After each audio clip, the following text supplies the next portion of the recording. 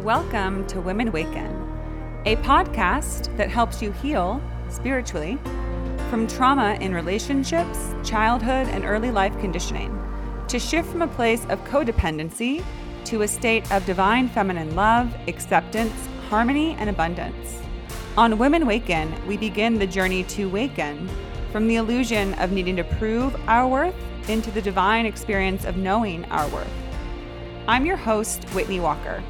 I'm a licensed mental health therapist, and I specialize in substance abuse, addiction, eating disorders, trauma, and spirituality. I'm also a fellow human being who has faced most of the issues that I explore on this show. On today's guest episode, I welcome the lovely Carrie Jaroslov. Carrie is an international best-selling author of the book, Why Do They Always Break Up With Me? She is a relationship diversity advocate, a speaker, and intuitive. On this episode, Carrie and I explore concepts around relationships. Some of the messages that we've received about how relationships are supposed to look versus how we can learn and accept who we are and be able to be more authentic in our relationships for greater fulfillment, and to be able to learn tools to relate consciously to ourselves and others. So take a listen and enjoy. Hi, Carrie. Welcome to the Women Waken podcast. Thank you, Whitney. Thank you for having me. So excited to be here. So excited to have you on my show, Carrie. I had a fabulous time being a guest on your podcast, which was so much fun. Can you tell us a little bit about the podcast that you have? Sure. My podcast is called Relationship Diversity Podcast. And in that podcast, I love to explore all things about relationship structure diversity. And my main message is that we are unique, and the people we are in relationships are unique. And therefore, a unique individual plus a unique individual equals a unique relationship. When we try to pigeonhole ourselves into what we've been told is a good or successful relationship, many times we'll feel trapped. And relationship diversity frees us to say, who am I and what do I really want in my relationships? And so it gives us the freedom to design the relationship that's most aligned with who we are. And such a important message to have, especially at this time, because how we look at relationships and engage in them is changing. Yeah. There's always been diversity. I think it just wasn't spoken as much of, right? The word swingers comes to mind as far back as if we go way far back, we have been all over the place with relationships, sexuality, all that stuff, but it was never really defined or always open, right? Mm-hmm. In the past. And especially if you go back to more like modern civilization, if you will, since, the 1900s, it's been more and more ingrained about this is what being in relationship means, what it looks like. These are the parameters. This is what's normal. This is what you should do. And again, for all these decades, for all this time, people have gone under the radar to do what actually feels good to them, what feels true for them. And more now, the beautiful thing is that people are saying, well, why can't we just be open about this? Why can't we admit that there's no right way to relationship, that there needs to be diversity? Yeah, there is a beautiful awakening happening. And I think that it's also tied to, our consciousness awakening is just this beautiful blossoming of living an authentic life and what that means. And that takes a lot of courage to question everything that we have been told, all of the programming that comes through movies, television, all the relationships around us. It takes a lot of courage to question, is that really what I think? Because it may be. And that's the beautiful thing. It may be, but it also may not be. And I do think that these things have been happening for the entire history. And in modern society, unfortunately, a lot of people have had to hide it and go in the shadows to really experience their authentic self in relationship. They're shamed by it being the wrong way or bad. And there is so much that is unknown when we don't understand a lifestyle. If we don't understand it, we make a whole bunch of assumptions. And so what I love seeing is this kind of unfolding that's happening specifically in relationship diversity that is coming into the light.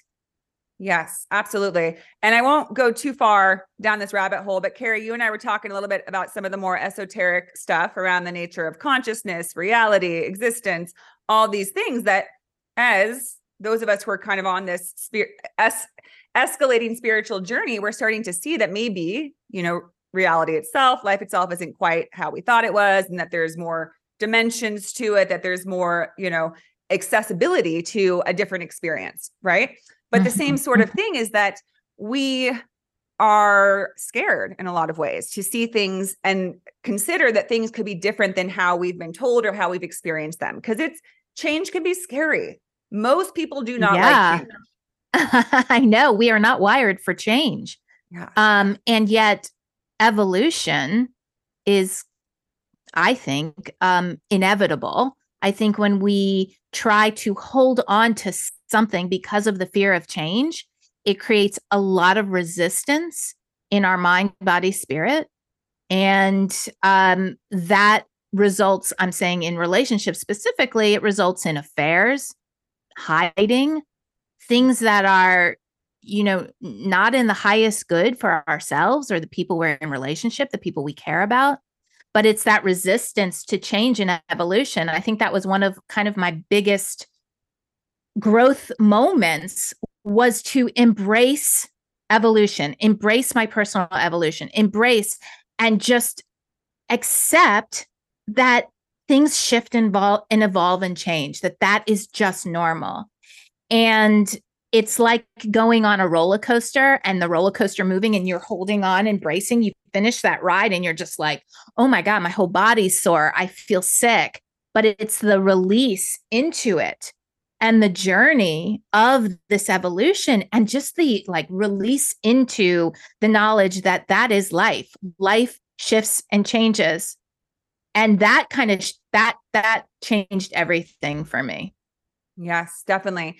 And Carrie, we also spoke about how a few books in our life have been very pivotal and impactful. And one of them is the book Conversations with God by Neale Donald Walsch. And in that it says, he states that there are multiple words that are synonymous with God or life. And one of them is change, and which is a powerful statement, that life is change, which means that it is inherent to life. There is no life without change. That's what life is, ever evolving. And again, not to get too off into that path, but the idea that we are, life itself, the universe, the idea of source is always growing and evolving and changing.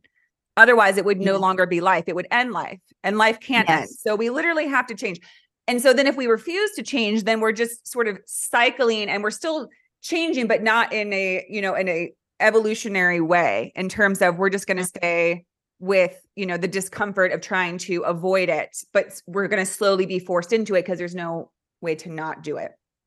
But you're right in that embracing change is so challenging. We want to kind of hold on to what keeps structure in our life, right? Where we say, well, this is the way it is, that life is this, a higher source is this, relationships are this. Thank you. End of story. Now I know how to live my life. We want to be told, a lot of us want to be told what to do. And I think that plays a lot into relationships. And I, not to criticize any way that anybody does it, but I feel like I've seen a lot of people in my life who have chosen the standard path because they did not know how else to proceed. Yes, that is the whole inspiration of my podcast, is to just show that there are options, there are choices. And I end all of my podcasts with stay curious, because sitting in that space of curiosity creates a place to question with inquisitiveness. And when we go into our lives with inquisitiveness, it brings a little bit more play to it instead of fear. There's going to be fear for sure. But I think about, I'm 53 years old. So I think about if I were to have stayed the same in my 20s, I would be in a very different place. And I think that I would not feel as fulfilled and happy and joyous. And people ask me, people say a lot of the times, like, you don't look 53. And I say, You well, don't. it's just I because. was just thinking, you do not. Thank you. Thank you. Well, part of it is genetic, but really I attribute that to living in my passion, to being unapologetic and saying my joy is not in this. Really, like, I worked for a show called Blue Man Group for 12 years. It was it was amazing, and it was really steady, and I had a steady paycheck going in, and for everyone's outside eyes, it was like, why would you ever leave that job? It's the best job. But I evolved out of it, and I wanted to look at different interests and explore. So I went into the healing arts, and that was like, again, bringing my joy into my life. My joy wasn't at that job, as great as it looked to everyone outside. And I had a steady paycheck and health insurance and all of that. I noticed that I wasn't living in joy. And luckily, I was very encouraged as a child to follow my passions and to make those decisions, as scary as they are, to go towards my passions instead of staying in something that wasn't bringing me joy. Yeah, definitely. And if only more people could be open to that. And I think that that's one of the greatest tragedies for humankind, is that we have these such strong beliefs that we have to do certain things, that we can't live on unapologetically and say, you know what? I don't really want this job anymore. And I want to recreate my life and do it totally differently. A lot of people do, more and more, and it's fantastic. Yet many more do not. Right? Many people still live very beholden to what they think they have to do, which unfortunately has very little to do with joy. You spoke of you look beautiful and gorgeous and radiant at your age, which 53 isn't even old. Like, let's be real. Like, that's very young. No. Scheme of things nowadays, it just, anyways. But people don't think about joy. They don't think about, well, what, because I'm a therapist, right? So when I talk to people about what's most important in your life, what do you focus on? Well, I have to, make sure I have my finances in order. I have to make sure that I, take care of my family, that I have to make sure I'm healthy. And joy is nowhere on that list. And it's kind of mind-boggling that, because I personally believe that the whole purpose we're here is for joy. That's why our soul came. Again, a great excerpt from Conversations with God is that this experience of joy is literally your soul.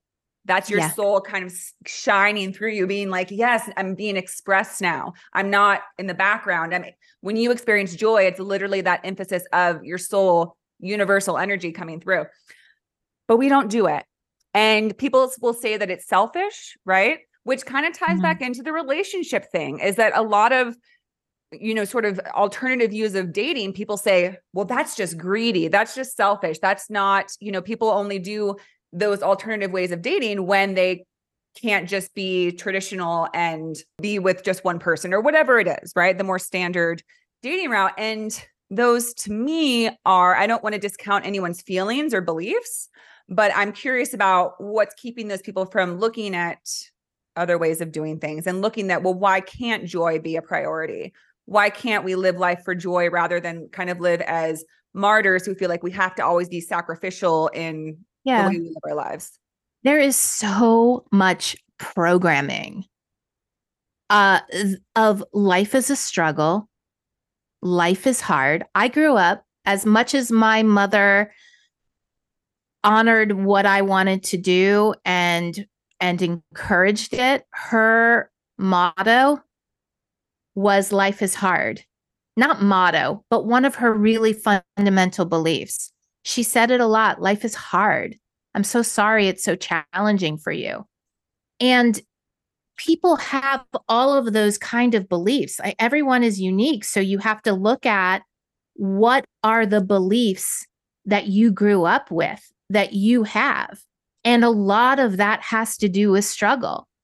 And to be on a moving train going, 100 miles per hour down the life is a struggle belief system, to stop that and change tracks takes a lot of self-awareness, a lot of courage, help from maybe a coach or something, because I needed that in the times where I was really looking at these beliefs. And every day I am questioning if the belief I have is true. Is that a belief I want to put energy towards? Or is that a belief that I learned growing up or through whatever music, TV, movies? Is that serving me? Do I want to shift that? And sometimes I'm able to make that track change, like the train, and sometimes it takes longer. Money is a great, we think about our programming about money and relationships. And, I work with clients all the time who have really ingrained relationship beliefs. And so a lot of those beliefs keep us safe. And so we don't want to poo-poo them. We don't want to say we're bad for doing that. We want to honor our history and question it. And maybe there's a belief about struggle that's serving us and we're not ready to let it go. Maybe people look at their life in a certain field or in a certain job and it works for them. Mm-hmm. But without the question, it's like the idea of default monogamy or intentional monogamy. Okay. People who choose monogamy, there are a lot of people that structure really works for. They think about it. It's intentional. It's like, okay, I've thought about what I'm really needing with my history, and monogamy is it. There's nothing wrong with that. What I think is a little bit more, I'm not going to say problematic, but something that will keep someone stuck is default monogamy. Default of like, this is just what I do because it's what I was told. And that's like that with any belief system, money, job, anything. I'm doing it because that's just like, I just learned I'm supposed to go to school, go to college, get a stable job, put money away, buy a house. Like, this is what I'm supposed to do. So to interrupt the default and question is like a great starting place. Absolutely. And it's so important for any structure or set of beliefs in our world is to question it and explore it and say, just as you said, is that true? Mm-hmm. I just did a solo episode titled that. Is it to ask encouraging people to ask yourself that question throughout your day? Because we make a lot of statements, right? Like, oh, well, they didn't like me, or, oh, well, this isn't going to work out. Well, I always do this. And to check in and be like, oh, wait a minute. Is that true? Mm-hmm. And then we do that with our lives, right? Well, I have to get married by the time I'm 30. Well, is that true? Do you have to? Is there something like, is there like a big gate that's going to fall down in front of your life if you don't get married? And, you spoke to something interesting, Carrie. You said that maybe we find in the struggle, we find sort of purpose, maybe what you said or along those lines. And I think that that's true, because the two fundamental questions or inquiries that are most pivotal to this life is to ask, who am I and why am I here? Yet those are the two questions that we try to bury because it seems too scary to ask. So we fill it by not asking those questions. We ask other questions. Well, what am I doing? How am I? Okay, well, if I'm struggling, then it feels like something. And I think we almost become addicted to that, where if we had nothing to worry about and we didn't object to anything that happened in our lives, if we didn't have to struggle through something, we'd be left just to ponder, why am I here? Who am I? What do I want to do with this life? But if you get some challenges it's like, oh, well, I'm just so busy with this and I just am in this struggle. And so I just have to put one foot in the front of the other. And that's where that statement came from, like, right? Which is, life is hard. Life is just so hard. I'm so tired all the time. I have no time to think about joy. But why do we live this way is the question. Yeah, I love Dr. Joe Dispenza's work in this field of why it's easier to just go to the default of it's just hard and that's just what I know. he looks at it more from a neuroscience perspective, which is way more scientific than I am. But I think we just get comfortable in the discomfort. Yes. And we are also programmed to believe our life is better and more worthy with the amount of struggle that we've had. Yeah. Like if I don't deserve a lot of money unless I work really hard. Programming. Yes. Programming. And it's not serving anyone. It's making us more stressed out, more exhausted, less fulfilled, and less happy. Yes. Yeah, absolutely. And especially that one with working, that's been a big theme for me this year because I have my own private practice and it just kind of dropped off this year. I just found that I had, clients that were wrapping up and not as many clients coming in. And I had that panic of, oh my gosh, I have to get my clients back. I have to do this. And I asked that question, like, well, is that true? Like, yes, it's preferable to be getting enough income that I'm not, feeling challenged or insecure in that way. But then I asked, like, well, if you have enough to get by, like, is that not okay for right now? Like, who knows what the future might hold? Maybe there's new employment opportunities, new jobs, new sources of income. But is it worth it to fret right now if it feels like something is shifting and maybe there's a purpose for that shift? Right? Because again, the human nature is to say, oh my gosh, I can't, my income can't drop. But I thought, well, maybe I meant to have my time open for different pursuits right now. Because if you don't release what is, you can't be available to what's coming in. And that's also been kind of my mantra this year is try to just trust that even though what you've known is leaving and it feels scary, maybe it's allowing you to invite something new, to be available to new opportunities, experiences. But it takes that courage to let go of the standard security that we've come to rely on. It takes an abundant amount of trust to let go. I just went through what I'm calling a rite of passage experience with my mom passing. And it happened very quickly. And I've been through grief before, grief of people who are very close to me, my stepbrother, my first husband. Yet the loss of a mother is very, very different. And what I did was I have a podcast episode coming out that I'm talking about this very thing. I pulled back from everything, the things that I've been building for years, because I knew I needed space to process.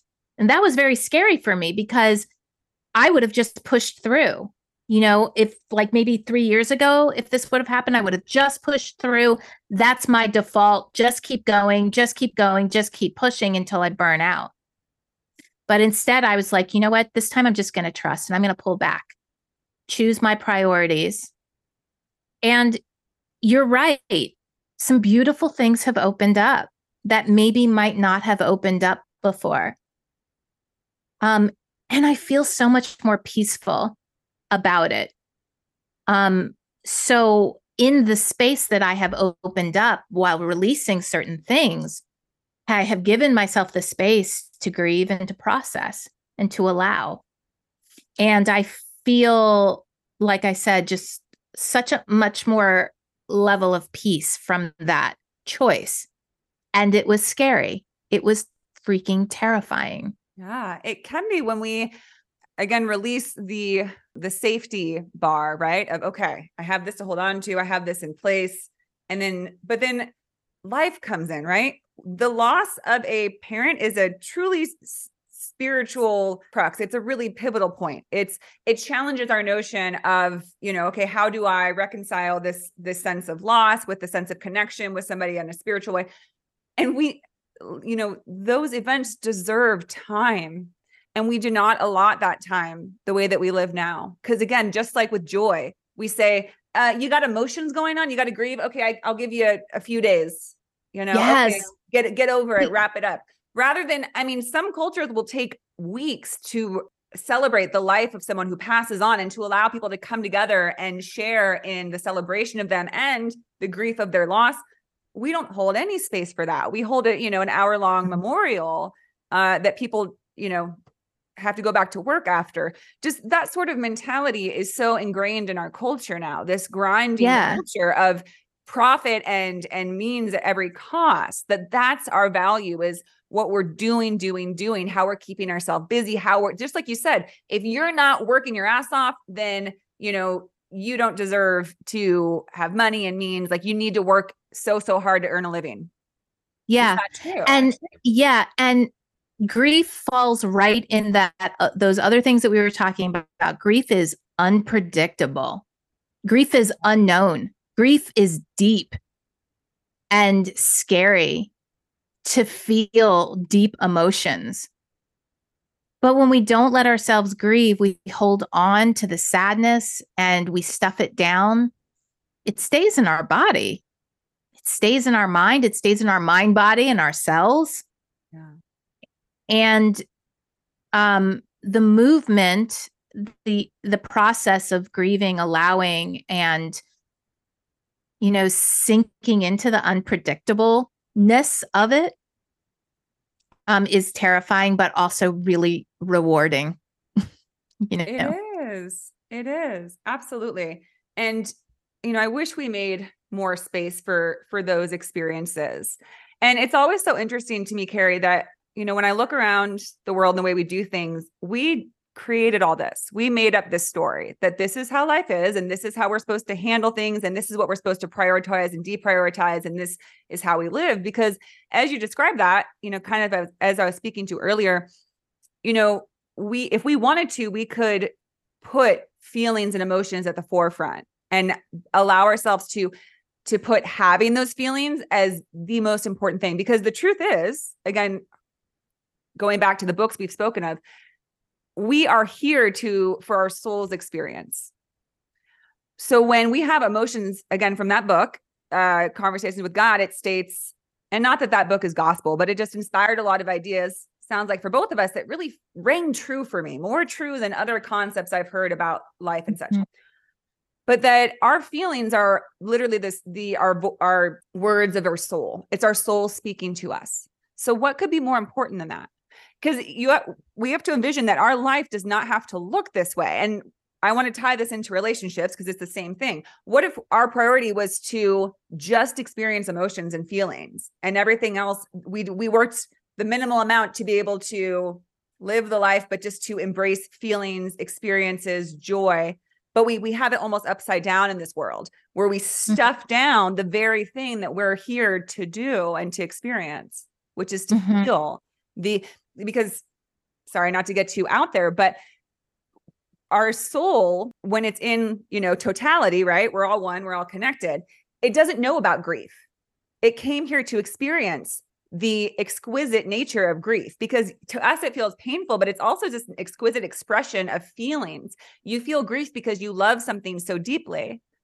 I did an episode about grief with this beautiful woman, and she spoke to that. She said, grief never ends because love never ends. When we lose a parent, when we lose a loved one, we'll never be fully rid of grief. And we're not meant to. It's because we still love them. And grief and love go hand in hand. Grief is the experience of love that feels not quite there. It is there. It's always there. But in the physical realm, that person isn't with us. So I don't know. It makes me think about, I just think that we're really ready for a shift in the way we live. I think it's becoming more and more apparent, and we can't stuff it down anymore because we're seeing such excruciating repercussions of the way we live, of stifling those emotions. What we have the most of in this world is suffering, depression, anxiety, addiction, diseases, loneliness, suicide, murder. These are not natural things. To me, these are a result of living in an unnatural way, and not allowing space for our emotions is very unnatural. Yeah. I am a very emotional person. I am an empath. So I feel like when I do intuitive readings, I can feel what people are going through. And when I was a director, that's how I would direct as well, as through feelings, and through kind of entraining my energy or my my emotions with that of the character to understand kind of the arc that they go through. There are people who process mentally. My husband is that way. He processes in his head. And I think that there's like, there's people that process in different ways. And I don't know how that works, with them. And he's like a star seed. He comes from, like a star system and understands science in a way that I could never do it. And I think that we are together, we balance each other a lot. I bring up the emotion. He also helps me mentally kind of ground. And so I think it's like coming together of knowing who you are, really knowing who you are, going on that adventure inward and understanding yourself, and then understanding how you process through things and allowing your unique self to process in the unique way that you do. Absolutely. And that ties right in, Carrie, to your work in relationship diversity.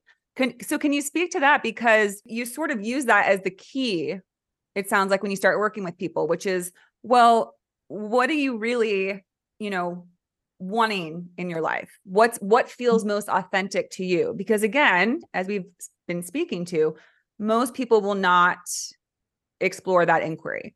Most people will not say, well, what do I really want? Yeah, because we are not taught that is valid to ask ourselves what we really want. It's better to, at least like how I was raised, is like, make sure everyone else is okay before I do what I want. It's been a real uncovering. So I think actually a huge part of the work of relationship diversity and asking, what do you want, is uncovering, is a big like healing work, healing, asking the questions. Why do you have that belief? Is that something that you learned growing up? Do you feel aligned with that? And so this is why, in my coaching, I actually do reprogramming, subconscious reprogramming work, because I went through a lot of pain in relationships, a lot of pain from my parents' divorce up until my divorce. And I did a lot of talk therapy. It was like I made shifts, but it just didn't feel like it was getting to the like deepest nooks and crannies of my psyche. And I did this energetic work called theta healing.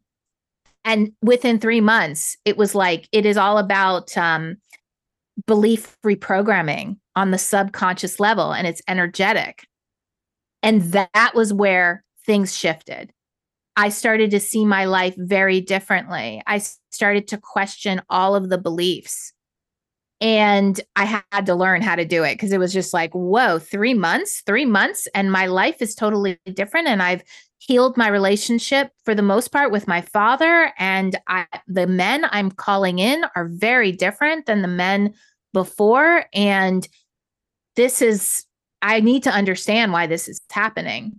And so it's not because if people haven't done that inner work, if you ask them, what do you want? They'll say, I don't know. I want someone who makes a good living and who will create safety and security for me. So like, that's just, for example, like that's what I wanted. I thought I wanted, maybe my husband to make the money, and so I could kind of float and do what I love to do.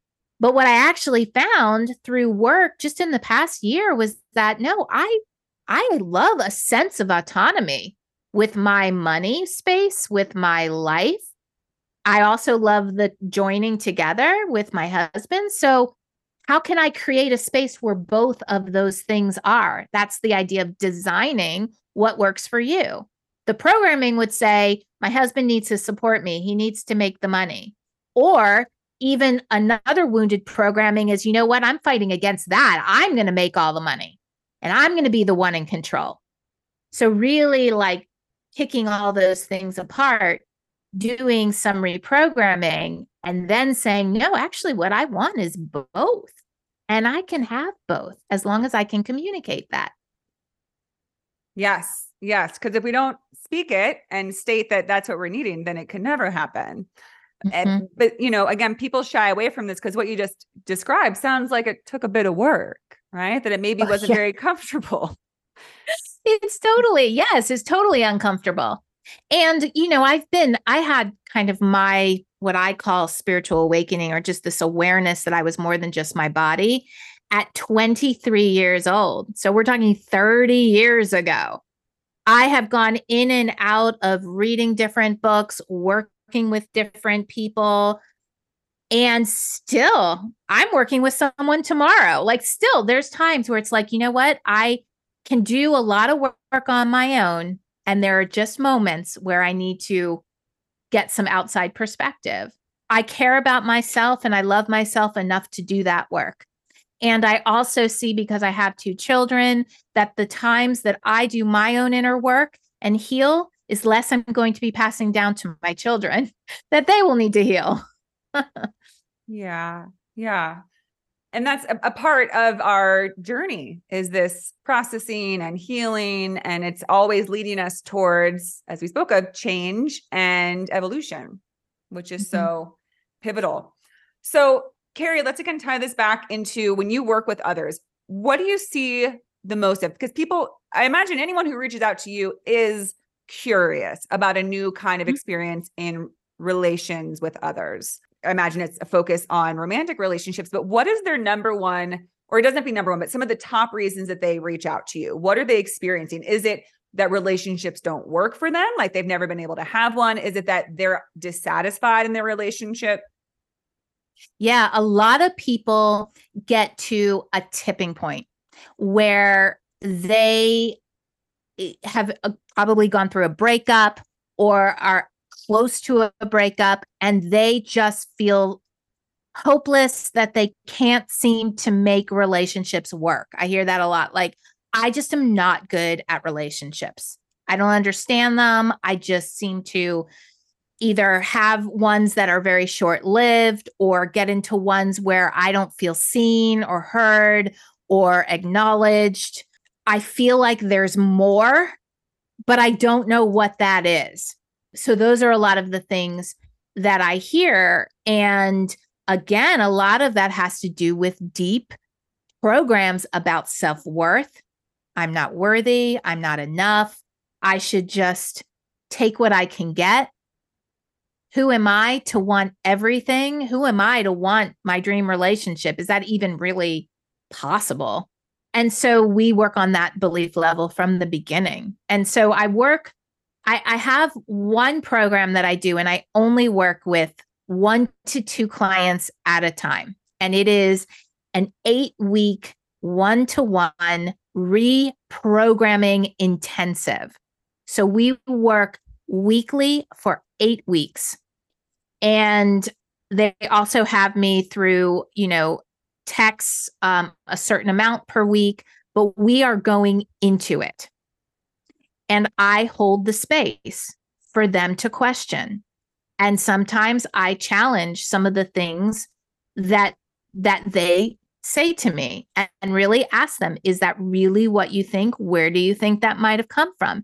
And then we do that subconscious reprogramming that I work with them on. And I like working in this way because I think when you are focused and you say yes, and you're like, I'm going in it, it is really easy to do a session and then maybe, I don't know, 8 weeks later, come in and do another session. And there is something, it's just like going to a retreat, right? If you go to a retreat, you go away, you pull away from your whole life, you go 3 days into something and you go deep into it. That's kind of what this 8-week reprogramming intensive looks like. Wow. And how often do you do those? Not very often. Like I said, I only will work with 1, possibly 2 clients at once. And then people have an option after those 8 weeks, once they have maybe a 4-week break, to come up with what I call a monthly maintenance. We do 1 session a month. And then we are kind of in this like text support But I also have to really check in with myself because I'm holding such safe space for people that I may do 1 8-week session and then say, I want 4 weeks off, so I'm really checking in with myself because I really care about the people that I work with. And I only take people who are ready to do this work, who come to me and say, like, I can't make relationships work. I've gone through the last breakup. I may never trust again. I may never be able to go into a relationship again. That's exactly the person that's like, I'm ready to do something. Yes.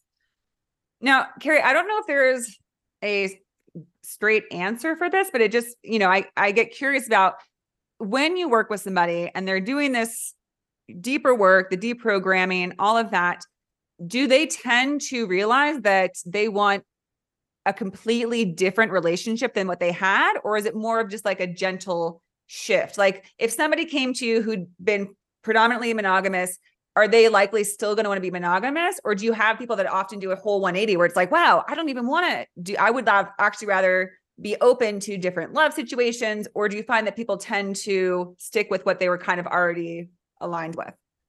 So I say yes and yes, both. Both, because it's just, sometimes people go through that work and they are more grounded in like, I want monogamy because I have never felt safe. And this is where I feel like I will feel safe in this kind of relationship. I've never felt like someone has chosen me intentionally and passionately. And I want that. And I want to give that back. But then there's also people that like, you know what? I actually feel like for the first time, I feel like someone is saying it's okay for me to feel love, passionate love for more than one person. And that's okay. Like, then that's like a big awakening. So yes and yes, both. Now, Carrie, are you open to sharing a bit about your personal practices in terms of relationships? Sure. Yeah, I've kind of run the gamut of relationship diversity. First, I talk about solo amory, which is the choice to be single. I had that after my divorce for probably 4 to 6 months. That was like, I want to do the work on myself. I want to focus on my friendships. I want to focus on my family. I don't want to be in relationship. And so that's where solo amory came into my life. I also practiced solo amory when I didn't want to, when I wanted a relationship. And that's what I call like the wounded expression of solo amory. But then there was the healed expression of solo amory. I have experienced a lot of monogamy with my first husband and with my second husband. And those were good experiences. And really what I needed, I've done a podcast episode about kind of my timeline where I go through my whole timeline and I look at what my needs and desires were and what I was needing in that time in my life. When I hooked up with my first husband, I had that feeling of like, I want someone to really want me. And he wanted me. And we had such a deep friendship. It was very healing for me. But then when I got divorced, there was a rebelliousness. There was a rebelliousness within me that said, I need to figure out my relationship with my dad, and I need to come to a state of understanding. And now, having been through a marriage, I understand my father on a whole new level. So I got in a relationship with a man who had cheated on his wife for most of their marriage and was in his own spiritual awakening, going through a divorce. And I said to him, I don't want to be in a monogamous relationship. I don't want lying. I would much rather stay open to other experiences as long as we're honest. For me, the priority at that time in my life was a reclamation of what happened with my parents, a different way to do it, and honesty. That was what was like I needed. And we had an open relationship. I would call it an open relationship because we had other sexual experiences with other people. But at the end of the day, we came home and we lived in the same house. And that was an 18-month relationship. And then I met my current husband. And we, being our second marriage, we're kind of rule busters and we like to just challenge the societal norms. And we hooked up saying like, we want to just do things our way. And we want to have the courage to do that. And that was one of our agreements. Do you agree to question things throughout our whole relationship and stretch? And we both said yes. And we went right into monogamy. And we went right into having children. And that was really important to us. It was really important to create a very safe, secure family environment. And we did that all the way up until the kids were in school. And at that point, we started talking about, well, what do we want to do? Do we want to stay in this? Is this working for us? And we both kind of got to the place of, I think we want to explore. And then a man walked into my life that I was not expecting and kind of rocked my world. And what was such a reclamation was I didn't have to hide my feelings. I didn't have to keep them down. Once I understood them, I went to him, my husband, and went to him and talked to him before I did anything with this other guy. And after many conversations, we started to talk about it. And I started this relationship with this other man. This has been 3 years. And my husband also has met someone who he really, really likes to spend time with. And we're all kind of navigating this, all the times we keep pushing. Like we keep pushing, we come to homeostasis. We keep pushing, we come to homeostasis. But I think overall, it's incredibly fulfilling and really serving us in where we are in our life right now. Amazing. Now, Carrie, I'm going to ask you a few questions that I feel those of us who aren't very experienced in non-monogamy or haven't, or can't, I'm more, what'd you call it when someone chooses singledom? Solo amory? Solo amory. Yeah. I'm in that zone a little bit. If someone came along, I would be stoked. That was a good match. However, I've chosen that I won't be within anything other than a really beautiful, harmonious match, right? So that's a bit of solo amory, right? Where you're like, yes, I'm not going to definitely be in a relation just for the sake of being in relation with somebody. It needs to be someone where we both bring enhancement to one another's lives. Definitely. And that's intentional solo amory. And there's a lot of stigma around that too. Oh yeah. Because you're not supposed to be over. Really now, sometimes I even hear like, if you're over 25 and single, people are like, red flag, what's wrong with you? I'm like, good grief. I'm 37, almost 38.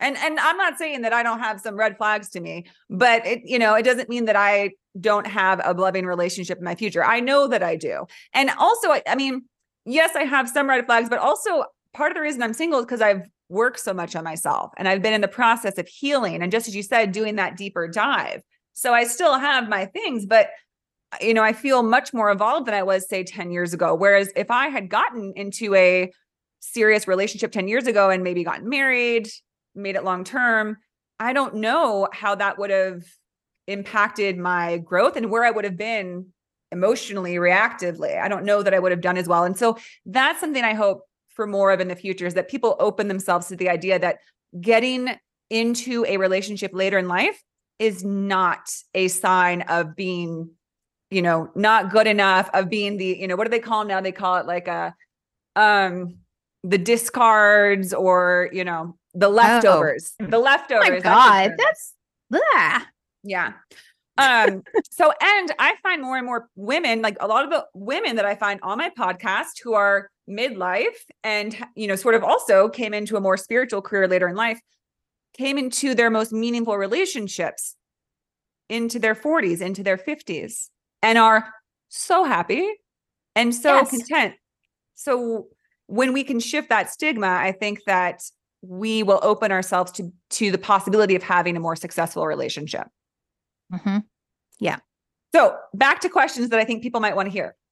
You described that you and your husband met and you both had the same intentions and focus at that time, which was, let's be monogamous, devoted to each other. Let's build that great foundation to have these kids, have a family. And then your interests developed and shifted and changed, as they do. But I think a lot of people would ask, well, when you started that relationship, did that change how your relationship with your husband? Did that create a distance between you? Did that change your dynamic in different ways? Well, yes, because I don't think that you can introduce another relationship without changing dynamics. And I really feel overall it has really served us, because I believe, and I look at relationships as reflections of what's going on with me, right? When I get triggered, it teaches me things that are unhealed within me, or just parts about myself. And having another person reflect things back to me, one, gives me the awareness that, oh, it's not my husband, it's me. Oh, I got to look deeper at me. But also, I am learning so much about myself in that other relationship that is really serving every relationship, and specifically the one with my husband. So, for example, when I was growing up and my parents were getting divorced, I would shut myself in my room and listen to music. I would disconnect. I didn't know how to deal with my emotions. Well, fast forward 40 years, and I realized that that's how I deal with stress, is to disconnect. Well, my other partner brought that to my attention. And then I got to really look at that. And so now if something comes up with my husband, I can say to myself, am I disconnecting? Am I trying to feel safe? And I can choose differently. And that is really serving our relationship, because, relationships, I mean, my husband and I have been together almost 20 years. So it's like things evolve and patterns and habits come in, and it's almost like a habit disruptor, because it creates more intentionality with my husband and I. So are there times where things are challenging with my husband? Yeah, but that would be whether I was in this other relationship or not. So yes, it has shifted it, but I believe overall in a really good way.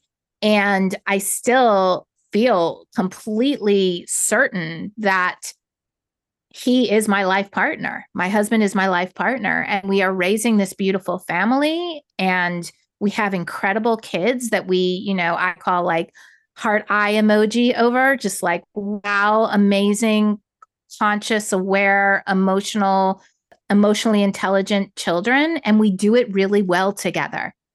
And our time with our other people is kind of like self-care. We talk about it as self-care. It's because we're so busy. So we like go for 24 hours and we just have self-care where we disconnect. We just like kind of be ourselves and rest and recuperate and enjoy the company. This is just how we do it. People do it in all different kinds of ways. So that's kind of a long answer to it. No, it's perfect. It's perfect. Thank you so much, Carrie, in general, for sharing your personal experience, because I think that's so valuable and illuminating for a lot of people who, again, are just maybe not very familiar with or can really comprehend how these things can work. Now, what's interesting about what you said is that it makes me think about when you and your husband decided to explore different relationships. It sounded like that was almost an evolutionary step in your relationship. Your relationship was developing, which is different than what I think most people think, is that when people decide that they want to see other people, it's a devolving of a relationship. It's falling apart, right? Right. And I will say, and I'm glad you brought that up, because I have seen that if there are problems in a relationship and you think that opening up your relationship is going to solve that, that is not the case. Usually those relationships break up.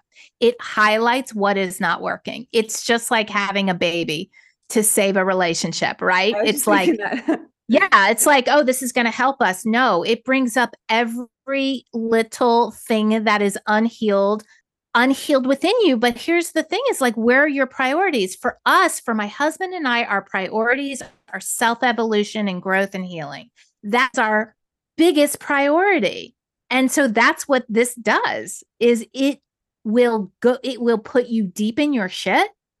And we are both committed to doing our inner work. That is what drew me to him. And that has been our relationship the entire time. Does it mean that there aren't times that things just feel gross and yucky? Yes, of course. That would happen anyway. That would happen whether there were other relationships or not. And I talk about in my podcast this idea of the wounded expression of a relationship structure and the healed expression.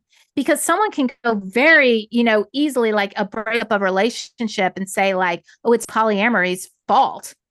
But it is never that. That is such a surface, response to why a relationship might not work out. Absolutely. Well, because I think because what came to mind when you were saying that is that not every couple can pursue polyamory together. It won't work for everybody. And I think I think it is true for some people that, because again, what I thought of is you hear a lot, like in movies and such, that, I started seeing someone else because we grew apart. We just grew apart and I fell out of love with that person. And I think that that's real. I don't think we're meant to be soul partners with everybody. That's my belief. Some people believe that you can be soulmates with every person you meet. I don't personally hold that belief. I think that sometimes in life we meet a soul partner where we feel what I'm getting the sense you have with your husband, which is, I want to go through this with you. We both feel aligned with being on sort of this bigger soul evolutionary journey. And I want to do it with you, but I also don't want to deny feelings I'm having, curiosities I have, joys that I want to experience. So can we openly do that together? And again, that's not to discount people who don't go there with their partner. I do think that there are very powerful partnerships that are monogamous, where they are going through this without, but it doesn't make one or the other more or less or better or worse. It's just your personal journey and whether or not you found someone who's wanting and willing to do that with you. Right. And there is so much, there's so much in between monogamy and polyamory. That's what I talk about, is the in between. It's like, you don't have to say like, we're monogamous and I want to be polyamorous. I'm either going to be polyamorous or nothing. There's so much this like beautiful space within to explore. And that's why I'm collaborating with this project called the Bonding Project. And I love this project. I feel very aligned with it because they look at how do we like to bond, and they break it down. They actually have a test. You can go on bondingproject.com and take their test to learn, do you like to bond one-to-one, one-to-many, many-to-many, or solo? And let's break it down into financial, sexual, intimacy, and cohabitation. And you can actually take a test and they grade it to say, well, you like to bond one-to-one emotionally or sexually, but you like to be solo financially. And it's like there's so much gray space that we can play around with and design. And that's, again, why I get so pumped about this relationship diversity. It doesn't have to be an all or nothing. It can just be like you can work with someone to look at like, I want this, my partner wants this. How can we come together so we can both feel expressed and also honor the other person? Absolutely. Wow, this has been so incredible, Carrie. I just love talking with you. Now, to close, I would love for you to give the audience a few takeaways. So one thing you focused on is helping people learn tools to relate consciously to their self and others. And to me, this kind of ties into sort of that inception point of people beginning to ask, do I want more? Do I want a different kind of relationship? Because you can't really do that in an intentional way, as we discussed, one that you'll grow together, you'll build together, if you're not able to relate in that deeper conscious way with your partner, right? If you're just kind of avoiding things and hiding things from yourself, a lot of the things you're speaking to, Carrie, I thought about, the fact of, wow, those are some of the things I dodged in relationships because it can be scary to be that vulnerable, to let somebody see you fully, to not kind of hide parts of yourself and keep things hidden. You have to really let it all show. So what are some tools for people who are just beginning to consider how they could relate in this conscious way with both themselves and their partner? Well, I think number one is the relationship with self, is learning about yourself. And I like to do that through self-care.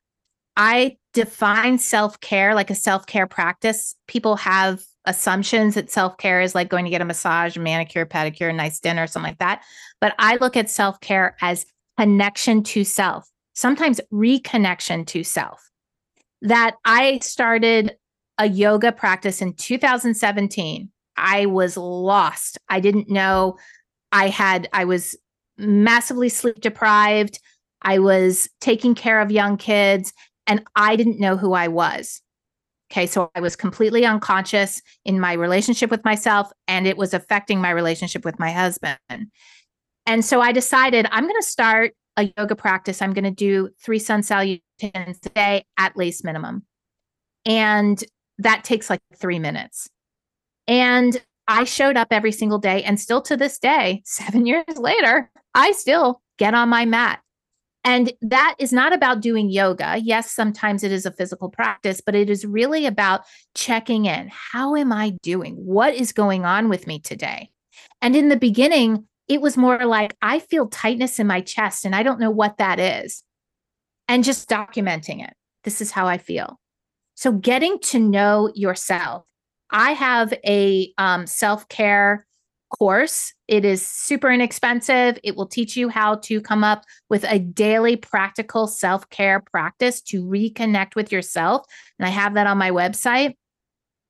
That is, I think, number one. And coming up with the self-care is what you love to do, not what you think you should do. Take the shoulds out of it. Do you love to sing? Take a song and sing that once a day. Go on a walk. Do some sewing, listen to a meditation, journal, yoga for me, running. It could be whatever it is, as long as it's something I should do for self-care, but it's something I really want to do. A minimum 5-minute practice a day that connects you with yourself. That is like my number one start. Whenever I start working with people, I ask them to start self-care every day, and I have them documented. So I've been documenting it. Day 1 of 30, day 2 of 30, to keep yourself accountable. Yeah. Beautiful. Thank you so much for that, Carrie. That's a great starting point. Because again, it's amazing how so many people live very disconnected from their inner world, from their inner self, from thinking about how can I honor myself? How can I connect with myself? How can I care for and nourish myself?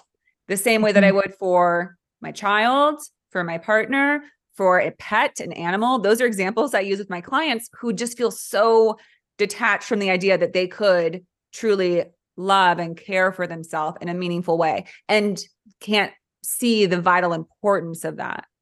So important. I mean, you use like the example that everyone uses when you're on an airplane and the oxygen masks come down. If you don't put it on yourself first, you'll die, and so will the person next to you.